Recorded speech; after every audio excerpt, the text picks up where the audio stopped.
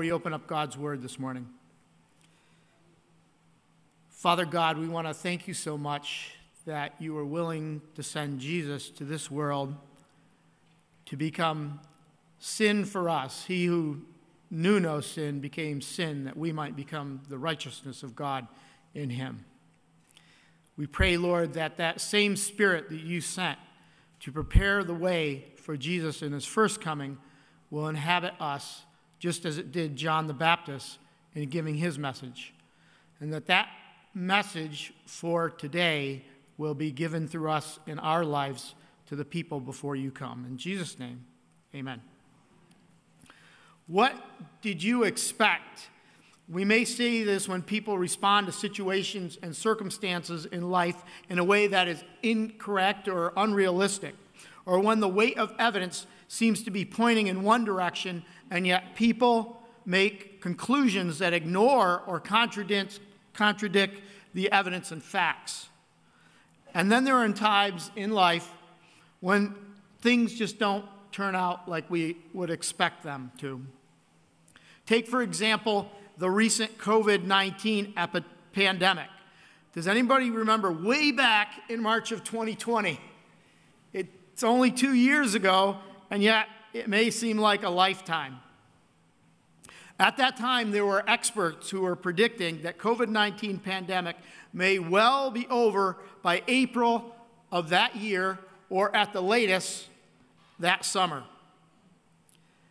And I must admit, I was, in fact, one of those people who was hoping and praying that they were right and that life would just return to normal by April. I was looking forward to Walmart with no toilet paper shortages. Though you may remember that, although those of us in Saipan didn't really experience that. We had other shortages in Saipan that we experienced on a pretty regular basis, but toilet paper wasn't one of them. And so we actually had a little joke going that maybe we would get together and pool our resources and send toilet paper to you guys in the mainland who were struggling. But I was looking forward to not having to social distance, not having to wear masks, being able to return to work and social activities without restrictions or complications. And remember, when was this? March of 2020. We hadn't even begun. In short, I expected everything to be good again, everything to return to normal and be good. And while my belief that COVID-19 would be over and done with just in a few short months without major long-term impact or complications, to say the least, I was a little over-optimistic, maybe naive. It didn't, but to be honest, it really didn't affect my life in a negative way, because the truth is that there was little I could do about it one way or the other. But there are times in life, and particularly in the lives of God's people, when our selfish or misdirected expectations can have grave consequences. Unfortunately, this was the case for God's people at the first coming of Jesus. Except for a handful of people in Israel, and I'm counting the wise men who traveled a long way to Israel in that number, the rest of the world was totally unprepared for Christ's first advent when he arrived as a newborn baby. And why were they unprepared? Well, in a large part, it was because that those entrusted with God's word had misconstrued or misinterpreted God's messages concerning the coming Messiah.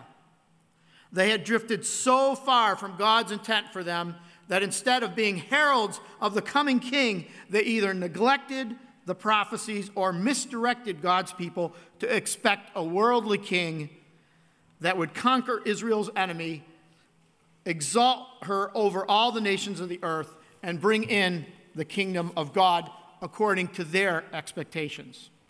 They led people to believe that the Messiah would come in a blaze of glory and establish his kingdom here on earth. So when Jesus did come as an infant, born in a feeding trough to a poor couple from Nazareth, he was not what they were expecting. Yes, there were wise men, the shepherds, Joseph, Mary, Simeon, and Anna, who celebrated the birth of the Messiah and recognized him as sent from God. But it was a pitiful reception for the Creator and King of the universe from a world that should have universally lauded, praised, and worshiped him.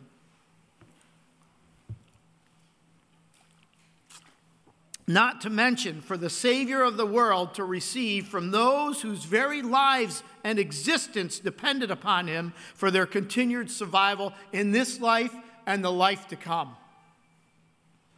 Fortunately for us, though, God did not give up on us.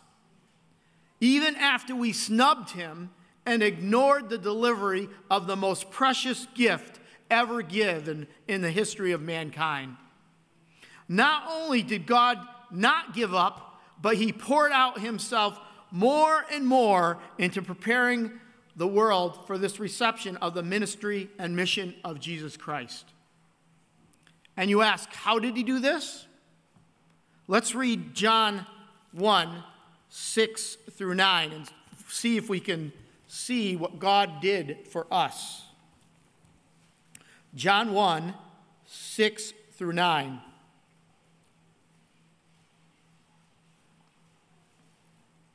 There was a man sent from God whose name was John. This man came for a witness to bear witness of the light, that all through him might believe. He was not that light, but was sent to bear witness to that light.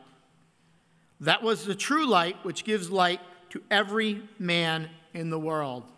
So you see some key components of what God did in pouring out his Spirit into John was to be a witness so that all may believe and see what? See the light. God's method of preparing the world for Jesus and his message to the world was to send a single, solitary individual filled with his Spirit. John the Baptist. This is a prime example of the saying, when it's you and God together against the whole world, you are in the majority.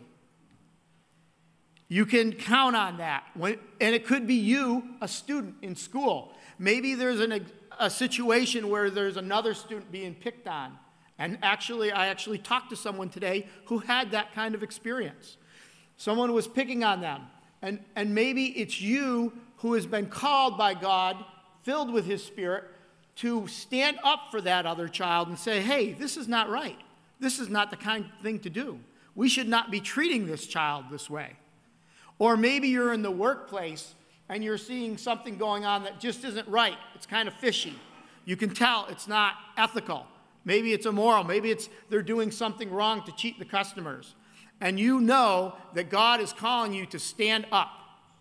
It's at that time that you may feel like you are the only one in the world being called to give this message. But remember, no matter what, when it's you and God, you are in the majority. So, in this relationship between God and John, we see that John was just one man, but he was one man with all the love, power, wisdom, and heaven at his disposal to accomplish the mission that he had been given. And it's the same way for us today. If God gives you a mission, which he gives every one of us as his followers, he will give you all that you need to fulfill that mission. And what was that mission? What was John's singular purpose in life? It was to prepare men and women to receive the light of the world, Jesus Christ.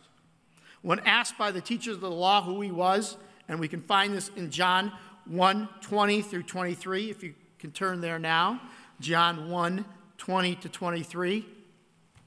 He confessed and did not deny, but confessed, I am not the Christ.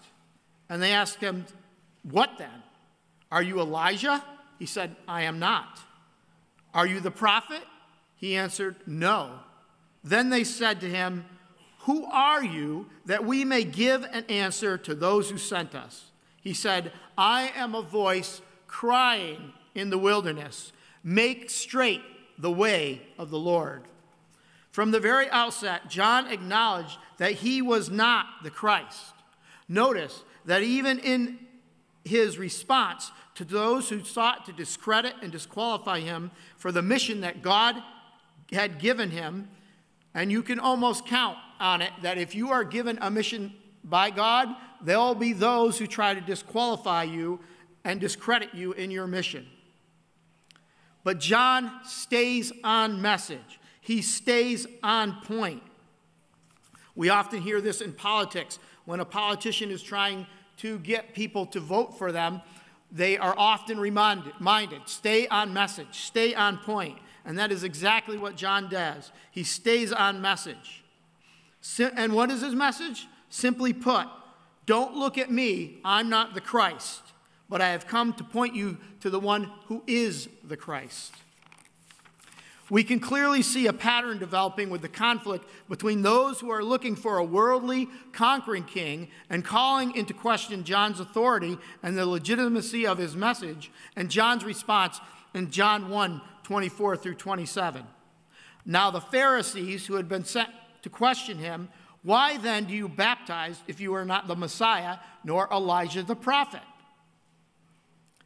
"I baptize with water," John replied, "but among you stands one you do not know. He is the one who comes after me, the straps of whose sandals I am not worthy to untie." This all happened at Bethany on the other side of the Jordan where John was baptizing. Notice again how John points to the attention away from himself and his ministry and toward Jesus and his ministry. He diminishes his own importance and exalts and extols the value and importance of the coming Messiah. In this way, John sets the tone for his entire ministry and, in fact, for his own life. Again, in John 1:15, John bore witness of him and cried out, saying, "This is he of whom I said, he comes after me, is preferred before me, for he was before me." Here, John not only establishes the preeminence of Christ, but also his preexistence. In some sense, it is an echo of the words of Jesus himself in John 8:58, when Jesus said to them, "Most assuredly, I say to you, before Abraham was, I am." John's mission was to lift up Jesus and his character and to prepare the way for his mission, and it is further revealed in John 1:29. The next day, John saw Jesus coming toward him, and he said, "Behold, the Lamb of God that takes away the sin of the world." John's reference to Jesus as the Lamb of God harkens to the sacrificial lamb of the sanctuary service, whose blood was poured out as an atonement for the sin of Israel. And here again, John blows away what people expected to see, because they expected a Messiah for who? For the Jews, and exclusively for the Jews. John expands the vision and clarifies the true nature of the Lamb of God who takes away the sin of not only God's chosen people, but of the whole world. John's life and mission were born of faith. He trusted that the Spirit of God would lead him in his mission. The same Spirit who led him to live in the wilderness. That same Spirit that led him to eat locusts and wild honey. That same Spirit who led him to wear camel's hair. That same Spirit that gave him the message, "Repent, for the kingdom of heaven is at hand." That same Spirit would also reveal to him the Messiah, who by John's own admission, he did not know in the flesh. In other words, God had not told John, "Oh yeah, John, by the way, you know your cousin, you know that he's the Messiah." We read about it in John 1:31 through 34. John 1:31 through 34. I did not know him, but that he should be revealed to Israel. And John bore witness, saying, I saw the Spirit descending from heaven like a dove, and he remained on him. I did not know him, but he who sent me to baptize with water said to me, upon whom you see the Spirit descending and remaining on him, this is he who baptizes with the Holy Spirit. And I have seen and testified that this is the Son of God. You see that God was filling John with his Holy Spirit so he could point to the Messiah who would fill us with the Holy Spirit. Why do I associate a life of faith with what John wore, what he ate, what he preached? Well, because they're not coincidental. John's life was dedicated to serving the Lord and preparing the way for the Messiah. So even the things that he ate and drank and wore mattered. They were of consequence. They were part and parcel of who he was as a follower of God with a special mission to point people toward the coming Messiah. Notice this reference to the life of John the Baptist in Adventist Home, page 132, paragraph 2. John the Baptist, the forerunner of Christ, received his early training from his parents. The greater portion of his life was spent in the wilderness. It was John's choice to forego the enjoyments and luxuries of city life for the stern discipline of the wilderness. Here, his surroundings were favorable to the habits of simplicity and self-denial. Uninterrupted by the clamor of the world, he could here study the lessons of nature, of revelation, and of providence. From his childhood, his mission had been kept before him, and he accepted the holy trust. To him, the solitude of the desert was a welcome escape from the society in which suspicion, unbelief, and impurity had become well nigh all-pervading. Does this sound at all familiar? He distrusted his own power to withstand temptation and shrank from constant contact with sin, lest he should lose the sense of exceeding sinfulness. I feel so blessed that I am part of a church and a school that recognize the importance of connecting our young people with nature, detaching them from the illusion of this world to the reality of heaven and what God wants to do in their lives. We are so blessed to have a church and a school that want the very best for our children. And that very best requires them to point their life to Christ and his ways of living. Clearly, there was a connection between how John the Baptist lived his personal life, what he ate, what he drank, what he wore, how he spent his free time, and the effectiveness of his ministry and message. And this idea is supported by Jesus himself. If you look in Matthew chapter 11, 8 through 10. When John's followers left, Jesus began talking to the people about John. He said, "What did you go out to the desert to see? Someone who is weak like the stem of grass, blowing in the wind? Really, what did you expect to see? Someone dressed in fine clothes? Of course not. People who wear fine clothes are all in king's palaces. So what did you go out to see? A prophet? Yes, John is a prophet, but I tell you, he is more than that. The scripture was written about him. Listen, I will send my messenger ahead of you. He will prepare the way for you." So far, we have looked almost exclusively at the life of John the Baptist, and in particularly his ministry in preparing the world for the coming of Jesus and his kingdom. But there are many lessons that we can learn from his life and how they apply to us today. I would like to share 3 of them with you today as we conclude.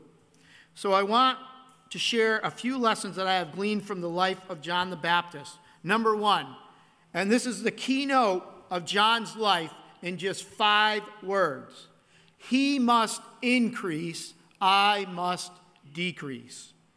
John, speaking of Christ, gave that keynote, and I think we would be wise to follow his example.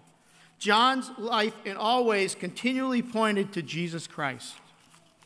Number 2, how we live our lives does matter. If we say that we are Adventist Christians living in the last days, expecting Jesus Christ's soon return, it will make a difference in what we eat, what we drink, what we wear, and how we live. But I can't say it better than the greatest Christian that ever lived, when Paul said in 1 Corinthians 10:31, therefore, whether you eat or whether you drink or whatever you do, do all to the glory of God. God has given us each a particular mission in his body to fulfill. And he's given the Adventist Church a specific message to share. And he will, as I said, fill us with his Spirit as we are open to receive it to fulfill that mission. Number 3, when we follow Christ, he will have a message to give us, just as John the Baptist prepared the way for Christ's first coming. God has a special mission for us to give just before he returns and for us to share with the world. Part of that message will sound just like the message of Jesus and John the Baptist, who both said, repent, for the kingdom of heaven is at hand. You don't hear a ton about repentance nowadays, but I believe it's part of the message that God wants us to share. But there are, of course, other messages that he wants us to share. So I'll close with a couple quotes from the Spirit of Prophecy. One you'll see in your bulletin right here is from Temperance, page 91. And I won't read the whole quote, but I want to bring out a couple points. And one is, today we do hear, while we may not hear a ton about repentance, we do hear a lot about relationship.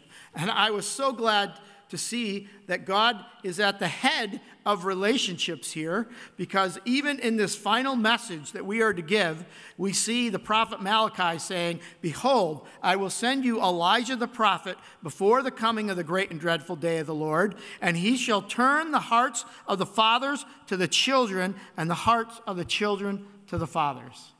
Isn't that a beautiful message?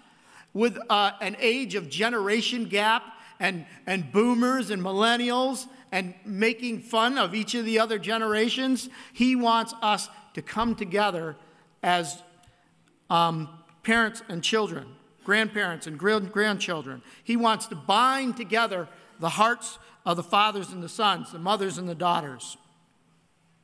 I also want to point out, before we go to the last quote, this passage where it says, he was a representative of those living in the last days, to whom God has entrusted sacred truths to present before the people, to prepare the way for the second appearing of Christ. And the same principles of temperance which John practiced should be observed by those in our day who are to warn the world of the coming of the Son of Man. I want to close with this quote from Desire of Ages, page 179, paragraph 5. Those who are true to their calling as the messengers for God will not seek honor for themselves. Love for self will be swallowed up in love for Christ. No rivalry will mar the precious cause of the gospel. They will recognize that it is their work to proclaim, as did John the Baptist, behold the Lamb of God, which taketh away the sin of the world. They will lift up Jesus, and with him humanity will be lifted up. I can't think of a higher calling than to be chosen to lift up humanity. Can you? Thus saith the high and lofty one that inhabiteth eternity, whose name is holy. I dwell in the high and holy place with him also that is of the contrite and humble spirit, to receive the spirit of the humble and to revive the heart of the contrite ones. May God fill us with his Spirit, and may we be prepared to prepare the world for his second coming. Our closing hymn is number 286, Wonderful Words of Life.